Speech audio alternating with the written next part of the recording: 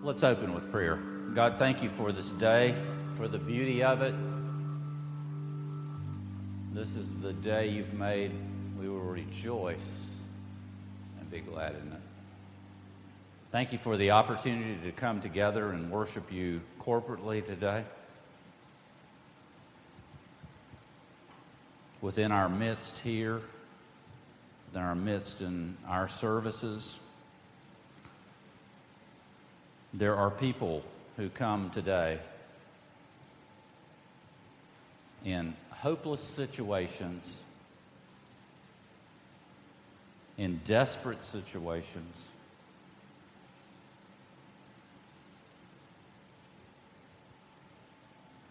in just downright sad situations in their families.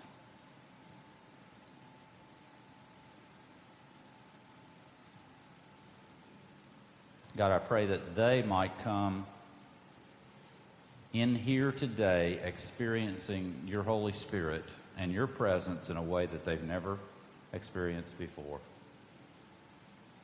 I pray that you would be real to them for the first time.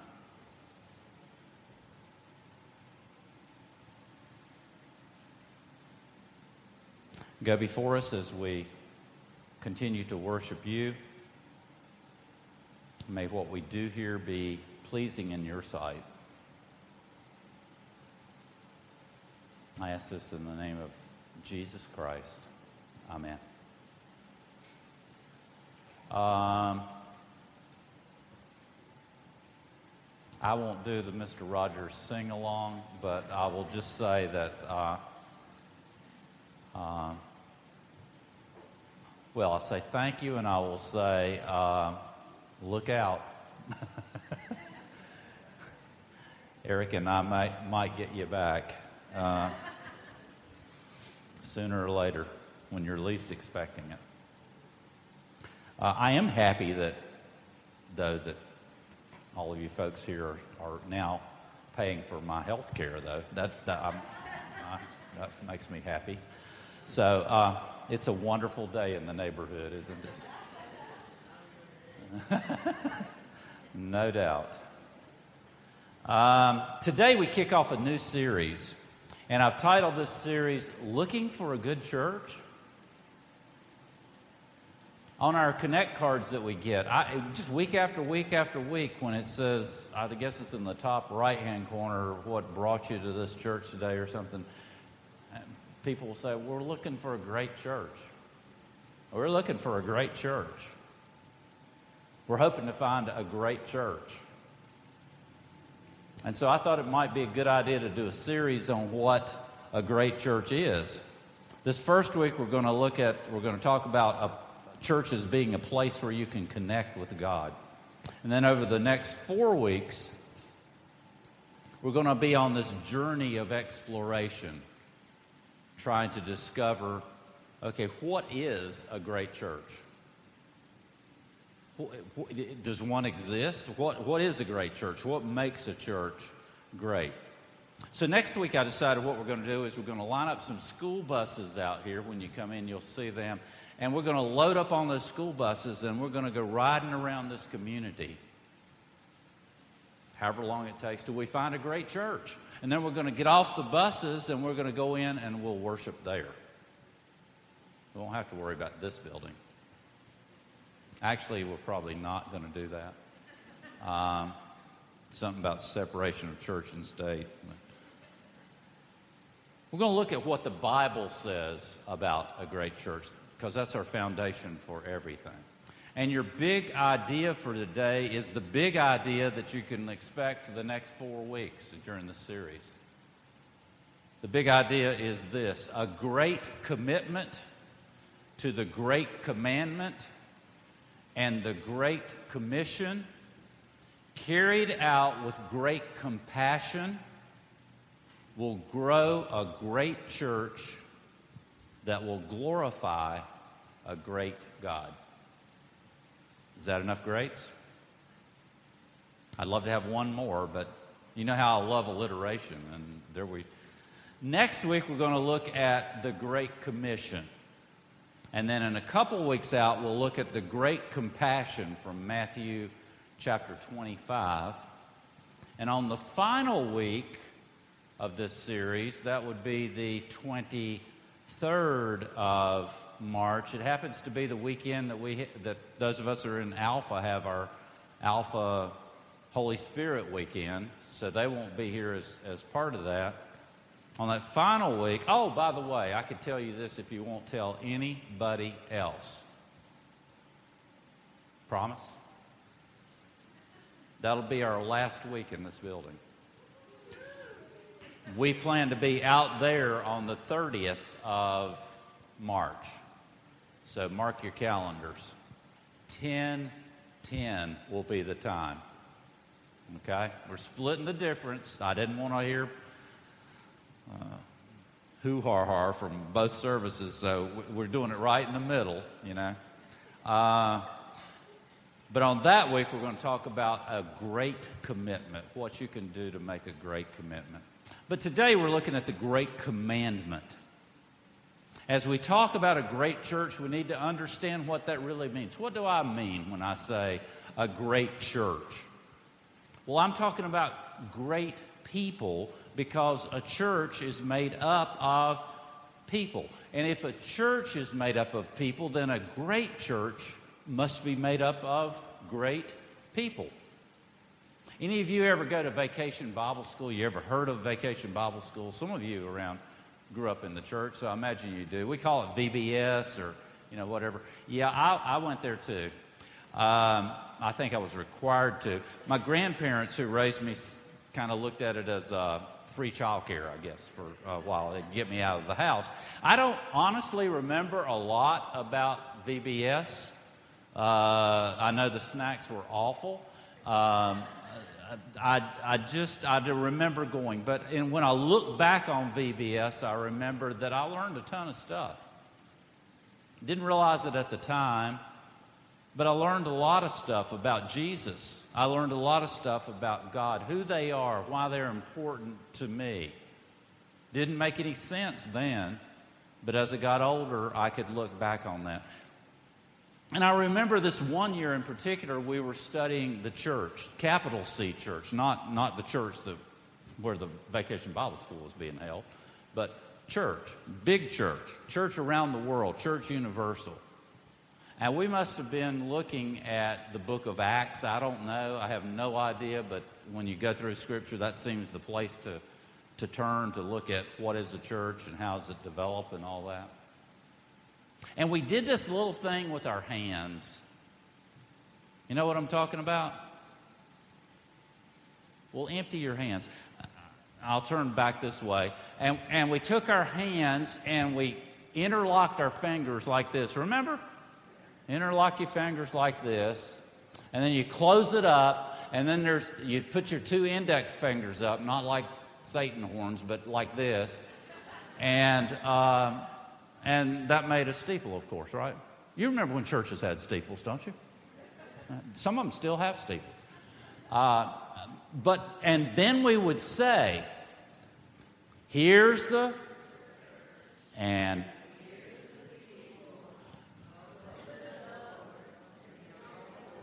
yeah. And I thought that was the stupidest little thing. But look around you. Who do you see? You see people, don't you? The church is made up of people. The church is not the steeple.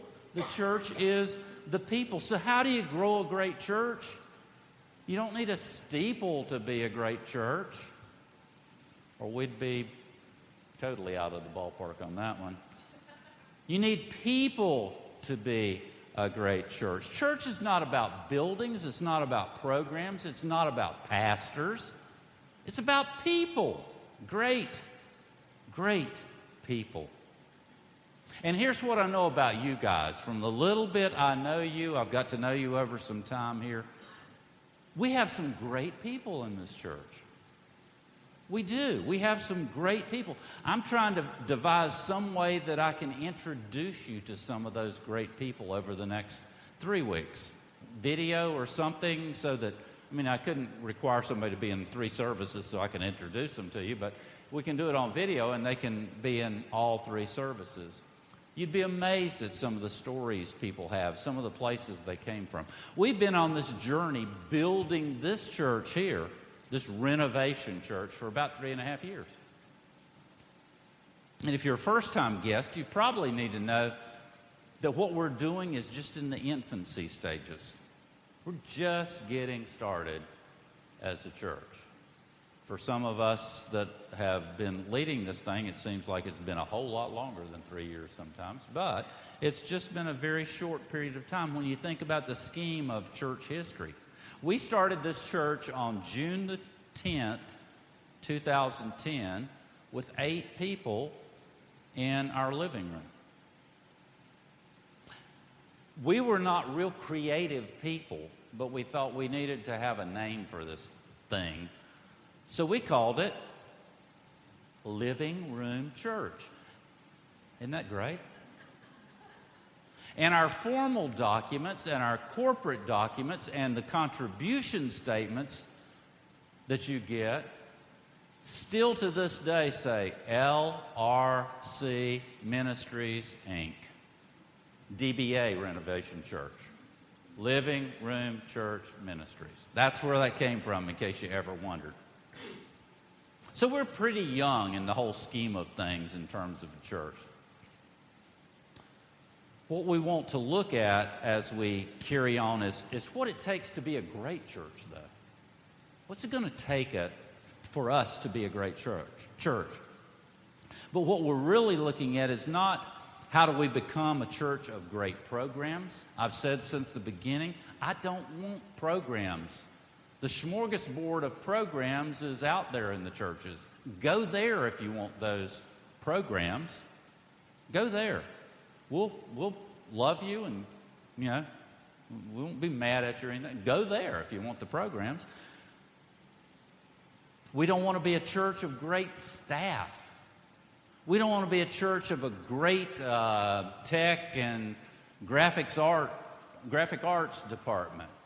We don't want to be a church even of great worship music or anything like that.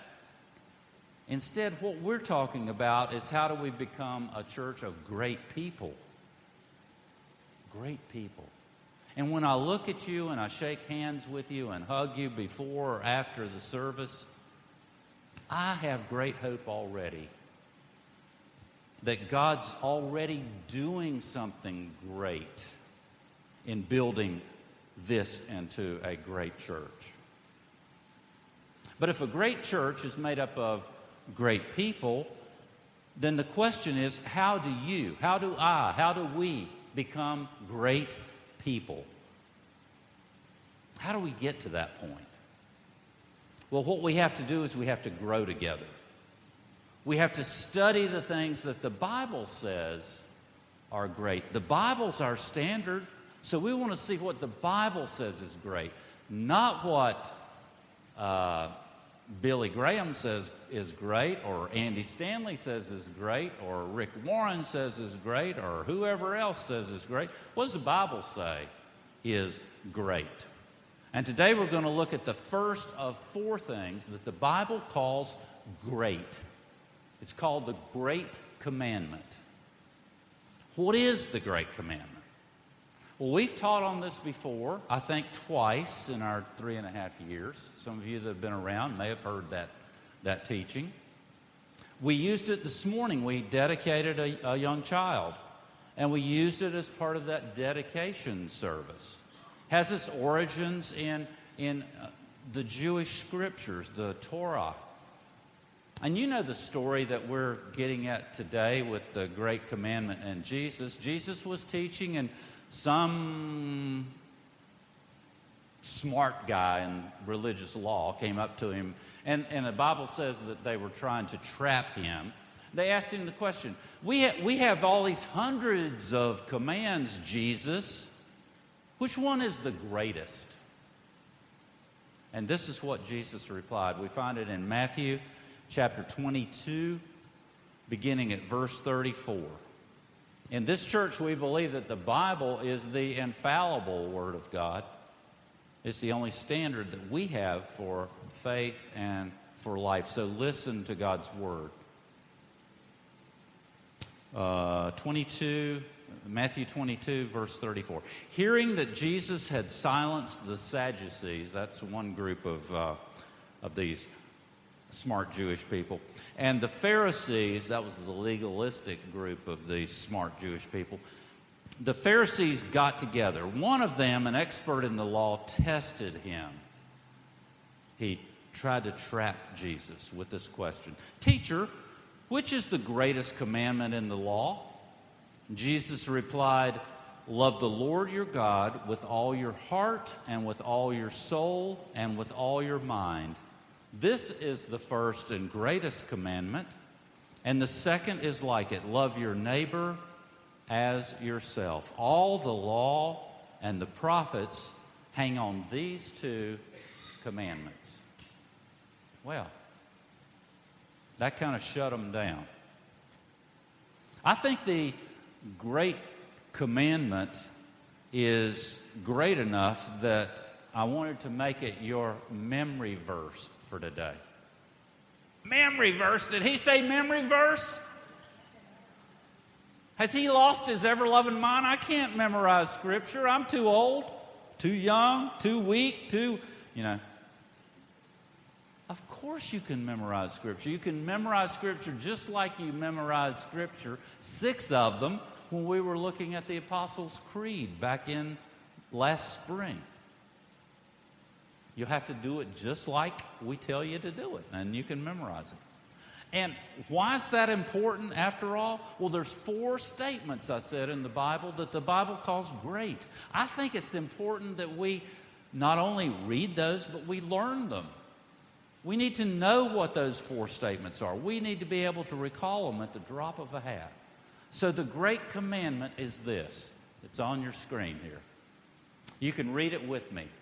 Matthew 22, 37 through 39. I don't hear you. Love the Lord your God with all your heart and with all your soul and with all your mind.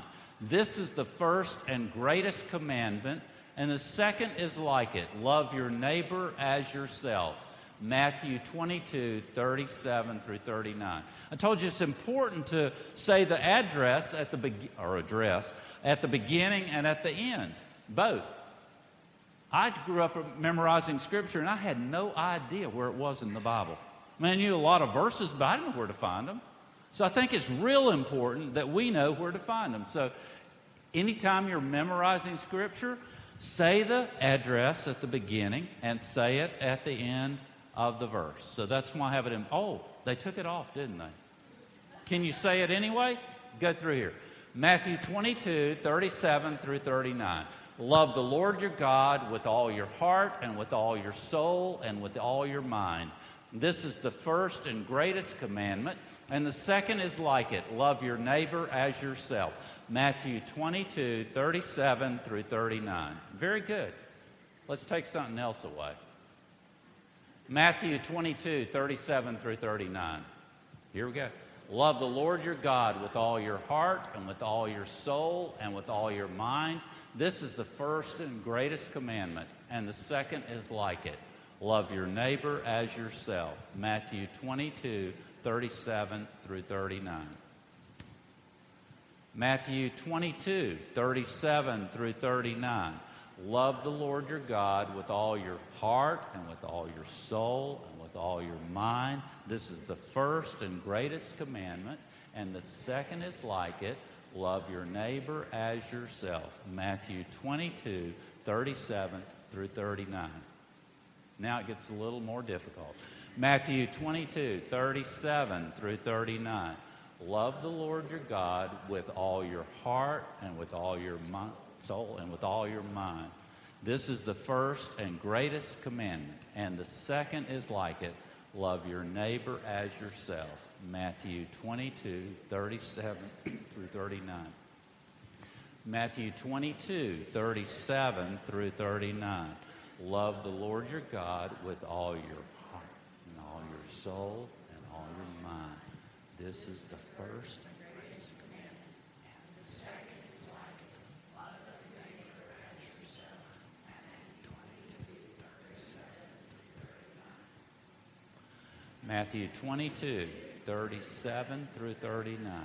Love the Lord your God with all your heart and with all your soul and with all your mind. This is the first and greatest commandment. The second is like it. Love your neighbor as yourself. Matthew 22, 37 through 39. Matthew 22, 37 through 39. Love the Lord your God with all your heart and with all your soul and with all your mind. This is the first and greatest commandment. The second is like it. Love your neighbor as yourself. Matthew 22, 37 through 39. Okay. Matthew 22, 37 through 39. Love the Lord your God with all your heart and with all your soul.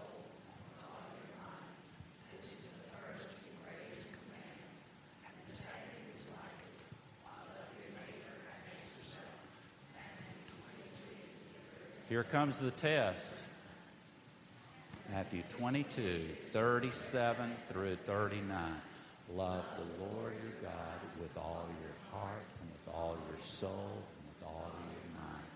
This is the first and greatest commandment, and the second is like it. Love your neighbor as yourself. Matthew 22, 37 through 39. And you said you couldn't do it. If you will do that every day this week, and we gave you a little yellow card that some of you were cheating with.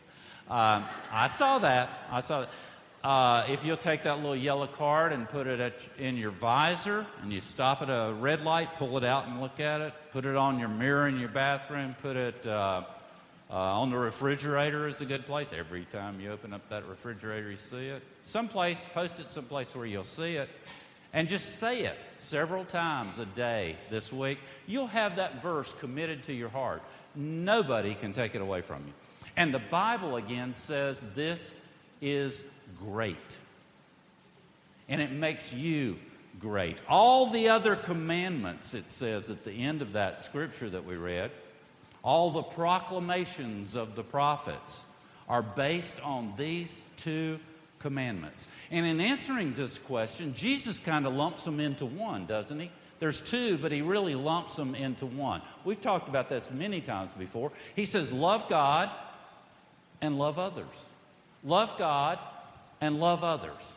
Love God and love others. That's what makes you great. He says you'll be called great if you do that.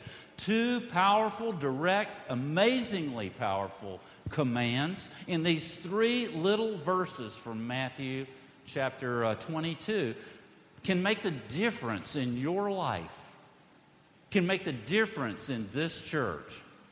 These three verses are the beginning steps for living a great life from here on out.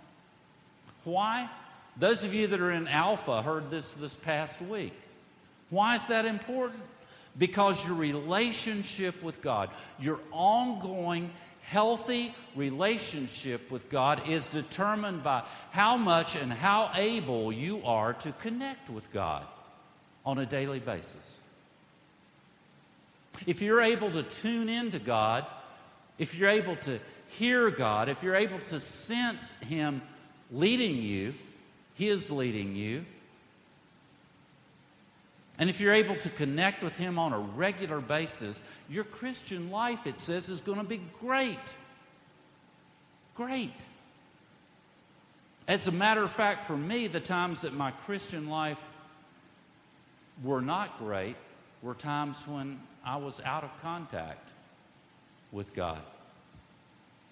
My own choosing. I wasn't hearing from God. Here's the deal. People say to me, that somebody said to me, it wasn't last week, so it was the week before last. Somebody said, I just don't hear from God. I just can't hear from God. God is always speaking to you. He never stops speaking to you. He's always speaking to you. You may not be tuned into Him, but He's always speaking. I've got this Sirius XM radio in my car. And when I get in and crank it up, the radio comes on. And I'm listening, get to where I'm going. I turn the car off, open the door, get out, and the radio stops. Well, that doesn't mean that they stopped broadcasting. They're still broadcasting. It's in a satellite somewhere going out to who knows where. The NSA somewhere, you know. They're getting that signal somewhere. I'm just not picking it up anymore.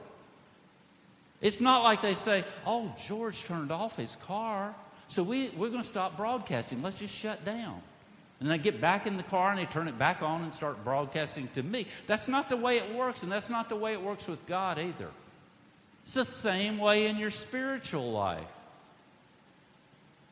You may have put yourself in a position where you can't hear from God. That doesn't mean He's not speaking. God's speaking to you all the time. So what I'm talking about today, not only how do you live out these commandments and have God call you great, but we're also talking about how do I live a dynamic and ongoing, everyday, intimate relationship with God. How do I do that? I think it's worth our taking some time to pursue. I think it's worth hearing from God on a daily basis. So let's start out by looking at 3 ways we can love God. 3 ways we can love God. First, honor God with the best part of your week. Honor God with the best part of your week. You say, God, you're so important to me that I'm going to carve out the first thing on my schedule this week for you. And you're already doing that. You're here today. We call it worship. You come together for worship, corporate worship. There's power in coming together to worship. There's synergy in this coming together and worshiping. It's a place where you can come and you can center yourself each week. And you can sing the songs and you can see one another, which is very important too. Renovation is a church, we say, where you can belong before you believe. Renovation is a church where you can belong before you believe. What do we mean by that? What we mean is, I don't care who comes in those doors.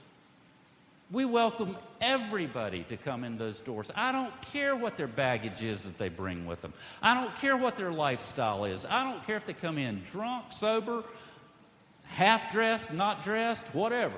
They're welcome in here. Why? Because they're not going to hear the gospel message outside. But if they come in here, they might hear something that might actually transform their lives. Belonging. Let's make them feel loved. Let's make them feel wanted and accepted. Then the belief comes.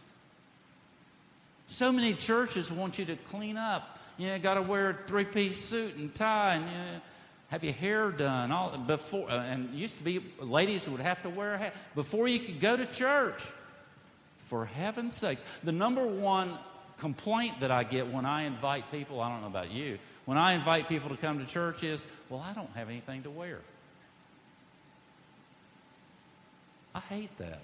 I mean, it breaks my heart. That's what I mean. That they would say that. I mean, you know how we dress. I'm dressed up today because we did a dedication. But there's the Muppets. And, we can certainly dress down in a hurry. Flip-flops, shorts, T-shirts. They need to see us dressed like they might be dressed. If you want to wear a 3-piece suit, you're welcome too. But you don't have to wear a 3-piece suit to come in the door. Belonging before believing. And all those things we're talking about are important to worship. Certainly if I'm speaking, I can't say about the other people that speak here sometimes, but certainly if I'm speaking, you get a somewhat relative message. You get encouragement. You get accountability. And maybe you see what next steps you could take, and maybe even you can get challenged to begin to take that next step during the coming week. Hopefully those things are taking place. That's what we do here on Sunday mornings. That's what we do here on Monday nights. And you're saying, God, I want to give you the first part of my week. And not only are you serving God, but you're also serving other people. Now, we've talked about this in the past too, but if you're at a season in your worship life where it's kind of dry, it's kind of, I'll go to church, but even if it's here, I'm just kind of,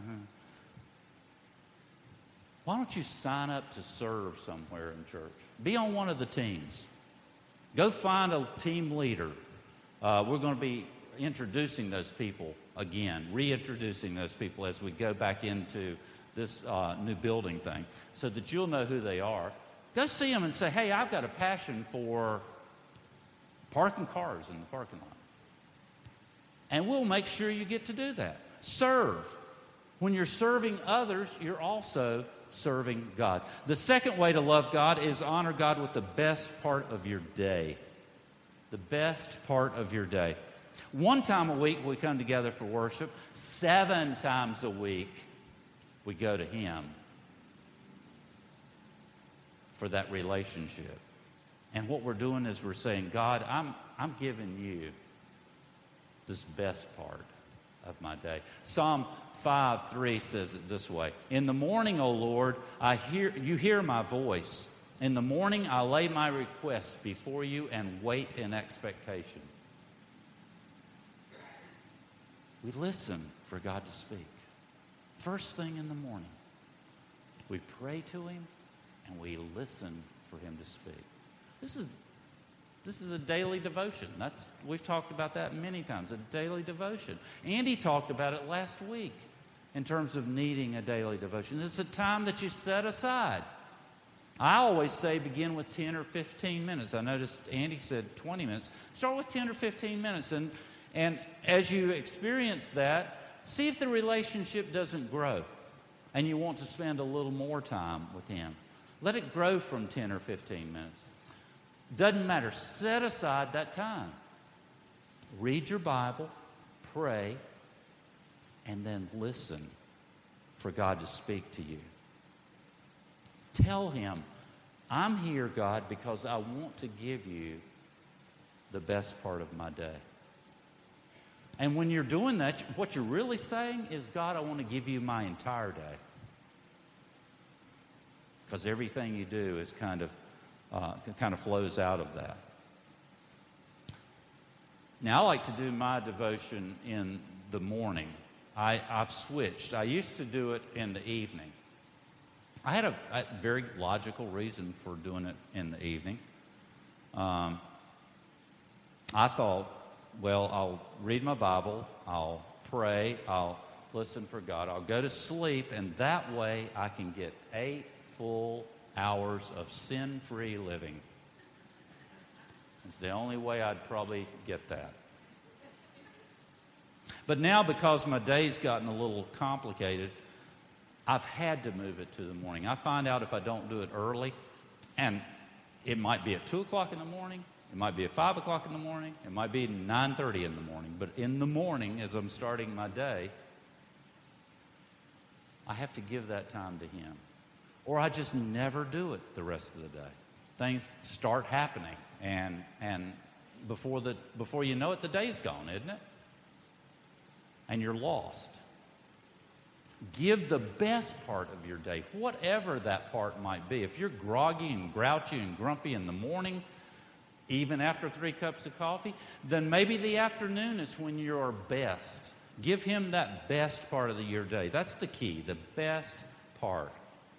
And we want to help you with this here at Renovation Church. A couple of weeks ago, a month ago, I gave you a website.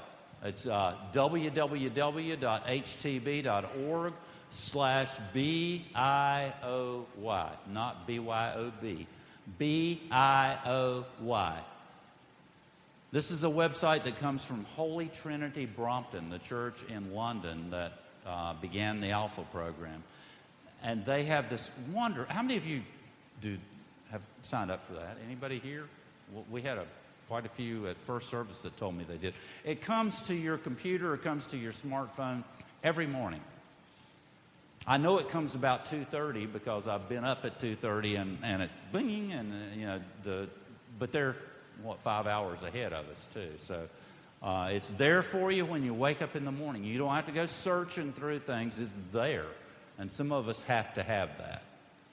Another thing you can do is you can sign up for a class that I've run here a number of times. It's called Habits of the Christ Follower, and in actually, people signed up from the first service. What we do in that course is take a look at what habits would you have as a Christ follower? Well, somebody along your way has told you need to read the Bible. I mean, we say that from the pulpit a lot, don't we? Read your Bibles, pray, and then we send you on your merry way, and we never tell you how to do it. So what we're looking at there is, how do you read your Bible? How do you study your Bible? How do you memorize Scripture? How do you meditate on Scripture? How do you apply Scripture to your life? We look at prayer. What is prayer? How do you do prayer? How does it look? How do you get into it? What is quiet time? Was quiet time different than prayer time? Is it different than reading my Bible? What's quiet time all about? We look at tithing. We look at fellowship, a coming together with one another. All those things are habits that the Christ follower should develop. So we intentionally set about looking at Scripture to see what Scripture says about those 5 different areas. And I think the class runs 6 or 7 weeks.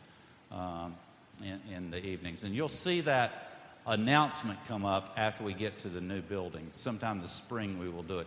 But if you're interested, this sheet is going to be on the info table back here after the service. If you would be interested in that, please sign up, and I'll make sure that you're at the top of my list in terms of getting the word out to you.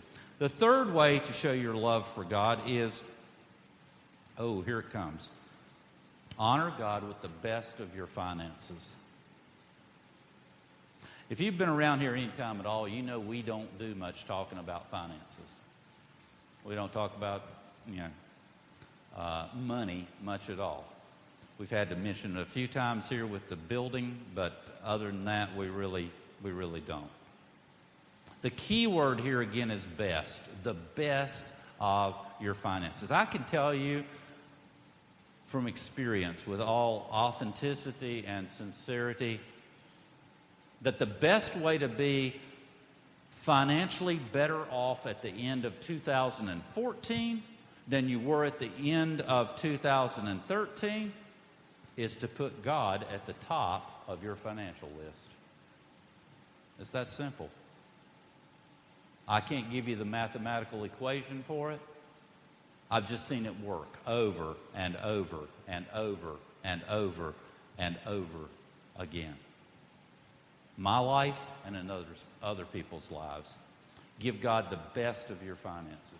Before you give anything to anybody else, give to Him. Say, God, you gave me these finances. I'm going to give back the best part to you. Set aside off the top 10%. The Bible calls that a tithe.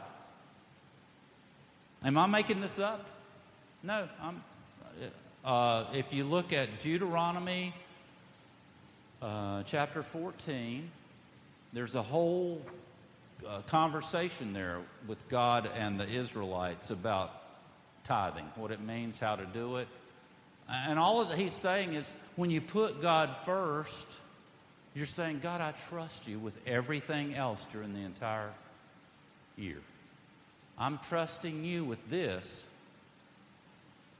and I know you'll come through. That's what tithing's about. You want God to be first. God, I want to honor you. I want to live out these commands.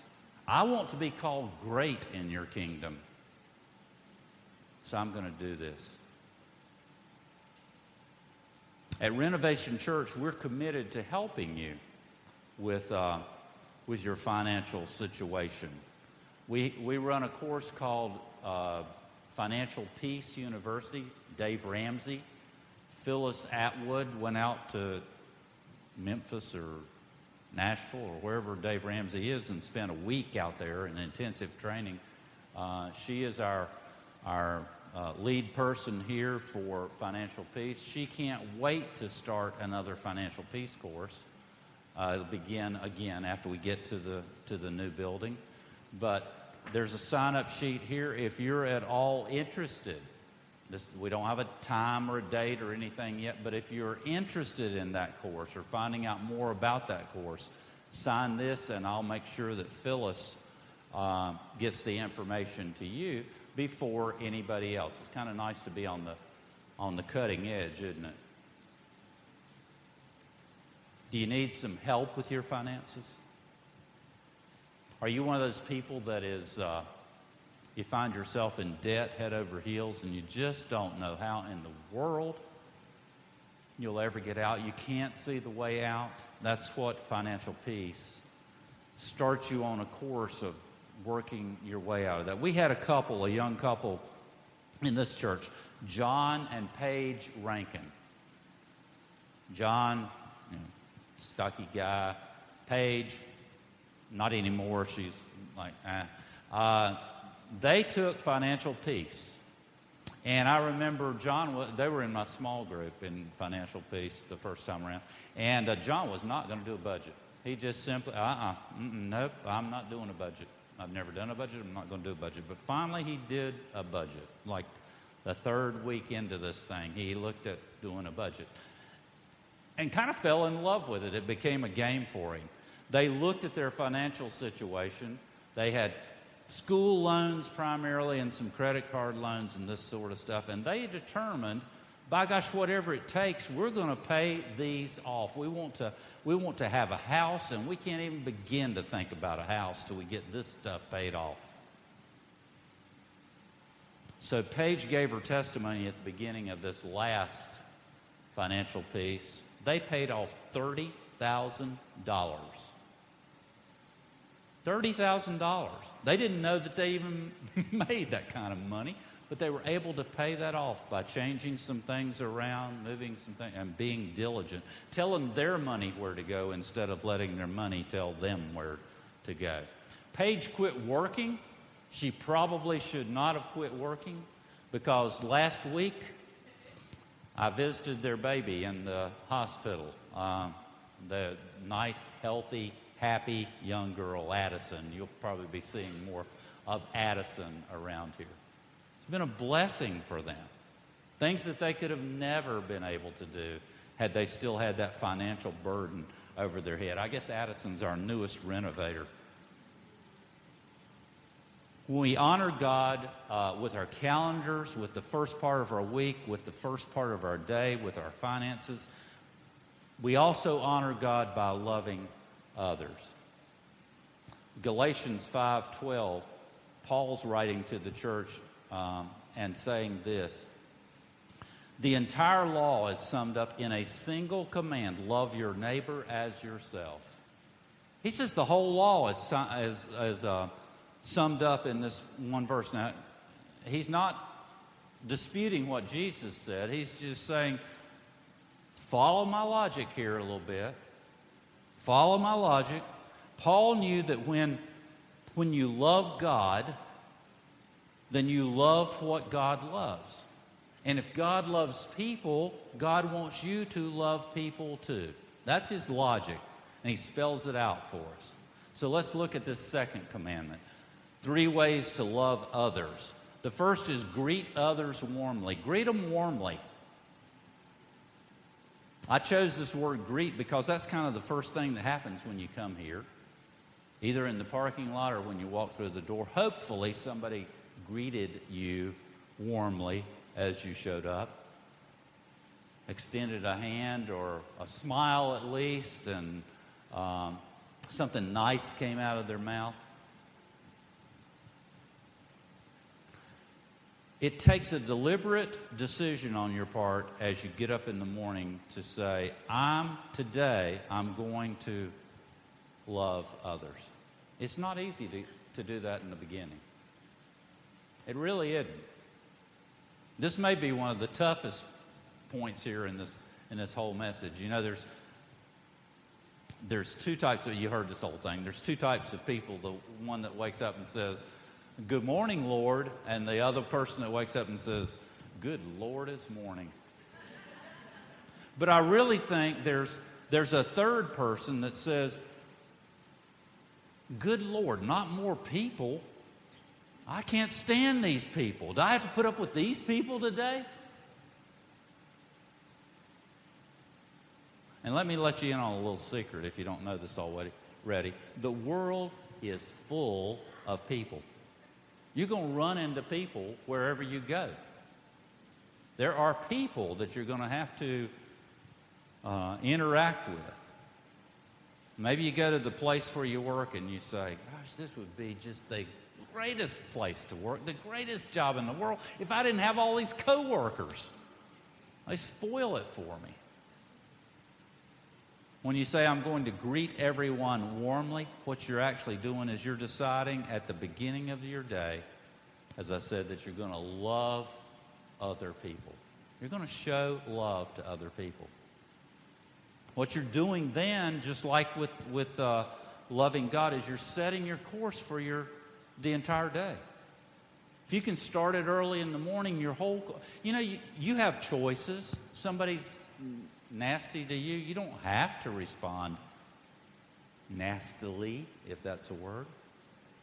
You just have to, you could smile at them and go right on. Some of you in here I know do that already. Our model, of course, is Jesus. And we have this great commandment scripture, but we also have another scripture in John chapter 13, verse 34 that says, this is Jesus speaking. He says, "A new commandment I give you, love one another. As I have loved you, you must also love one another." So why do we do it? Because He loved us first. If He loved us, we should be willing to love other people. If you're a Christ follower, not just a Christian sitting in the seat taking up space, if you're a Christ follower, if you're all in this thing, then you've experienced the love of Christ. And you ought to be delighted to pour that out to other people. And that means not all people. That means all people, not just the lovely people, but the unlovely people too. We can't just smile at the people that smile at us, you know? We've got to smile at the ones who have that awful look on their faces. It means you got to greet them warmly, even those that tick you off, even those that get on your very last nerve, even those that walk around with a frown on their face all day long. I mean, that's a challenge for me. I love to say something to them, try to get them to crack that smile, crack that face that they have. Even those people that you don't like all that much. The Bible says we have to love everybody, but it doesn't say that we have to like everybody. Thank goodness. But those people we have to show compassion for as well. You want to try something really fun tomorrow? Start out tomorrow determined that every person you come in contact with, you're going to be cheery to them. It'll be fun. I promise you it'll be fun. Do it for a week and just see what kind of responses you're going to have. I tell you, it'll be a fun time. Decide when you walk into your office that there's going to be this warm greeting that comes out of your mouth. Not that usual grunt as you walk into your office and face your coworkers, but a genuine warm greeting. Secondly, serve others daily. In other words, it's not just talk, it's also action. Loving others and serving others, they go hand in hand with one another. As a matter of fact, around here we've said, you can serve without loving, but you cannot love without serving. You can serve without loving. We have those people at McDonald's, don't we? But you can't love without serving. It just flows out of the relationship. And serving others is just saying, gosh, I'm going to take the initiative here.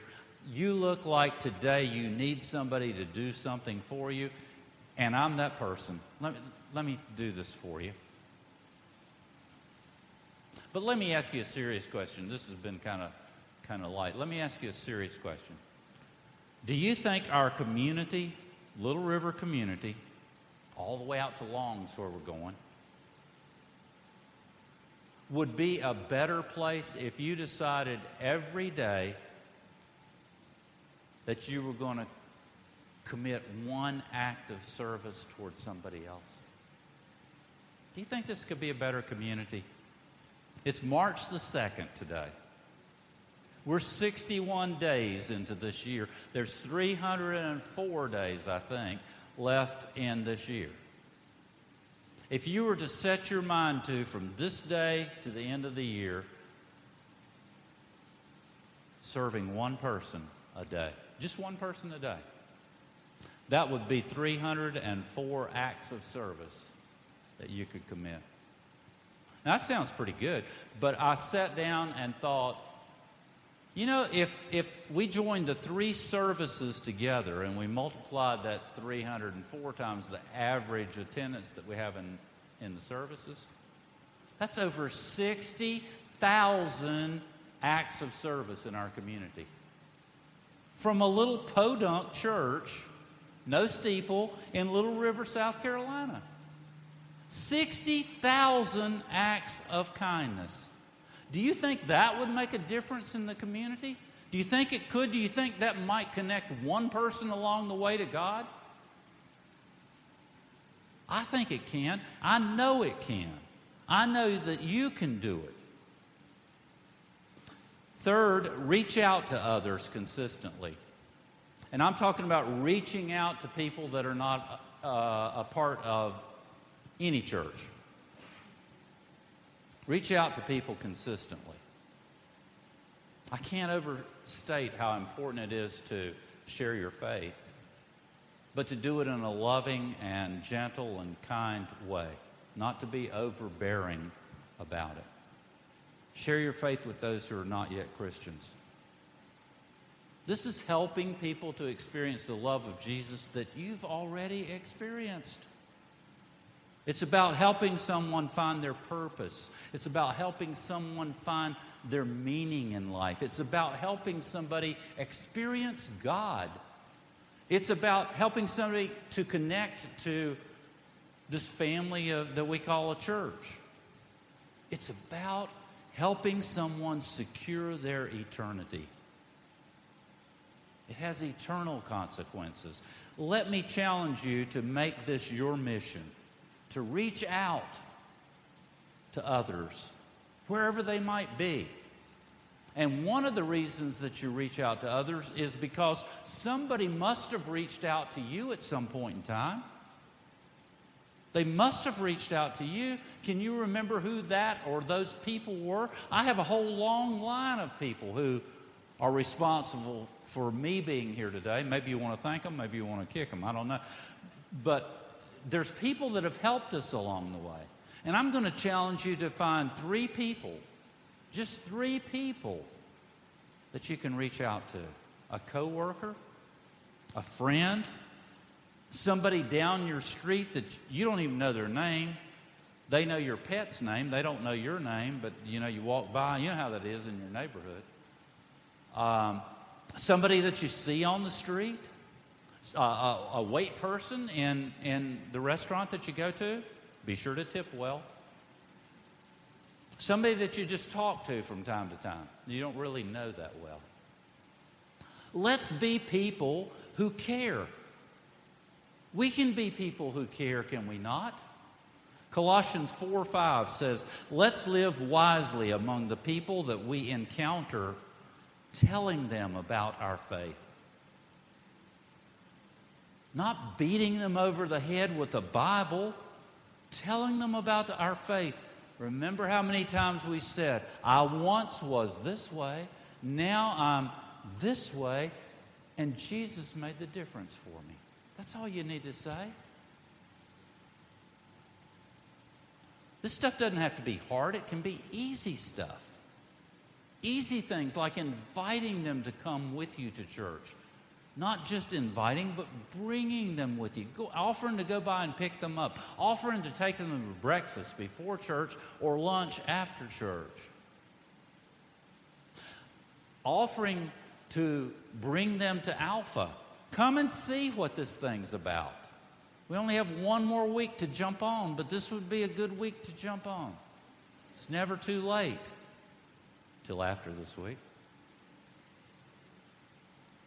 And I had, I think it was 2 different people that have said to me during the lead up to this Alpha course, I would like to come to Alpha, but I'm not a Christian. Well, for heaven's sakes, nothing we do here is something that you have to be a Christian for. Belong before you believe. Come to Alpha. Come to Alpha. Enjoy the meal. Enjoy the friends that you'll meet. Don't worry about being a Christian. Maybe that'll take place. Maybe it won't. But we want you to come. Invite somebody and bring them with you. Loving God and loving people is neither complicated nor is it difficult. Don't go away from here thinking, oh my gosh, I got to do all these things. I won't remember half of them. No, it's not complicated. And there's nothing hard about it at all. Just be a great person. I want you to make a decision today to love God and to love others. And you know what? I'm excited about what God wants to do in our church. I really am. You can already see in just 3.5 years how He's moved, how He continues to move. But I'm also excited about what you're going to do. Great people grow great churches. And I want you to be great people. A great commitment to the great commandment and the great commission, carried out with great compassion, will grow a great church that will glorify a great God. Let's pray. God, I thank you for this thing you call church. You're the one that thought it up. We didn't think it up. And thank you for calling us to this church, that we might be a part of your kingdom work here. God, we want to be an inviting place. We want to be a place that is accepting of anyone who may come in. We want to love them. We want to love you. We want to love other people. Help us, God, to be able to do that. Help us to give the best part of all that we are to you. In Jesus' name, amen.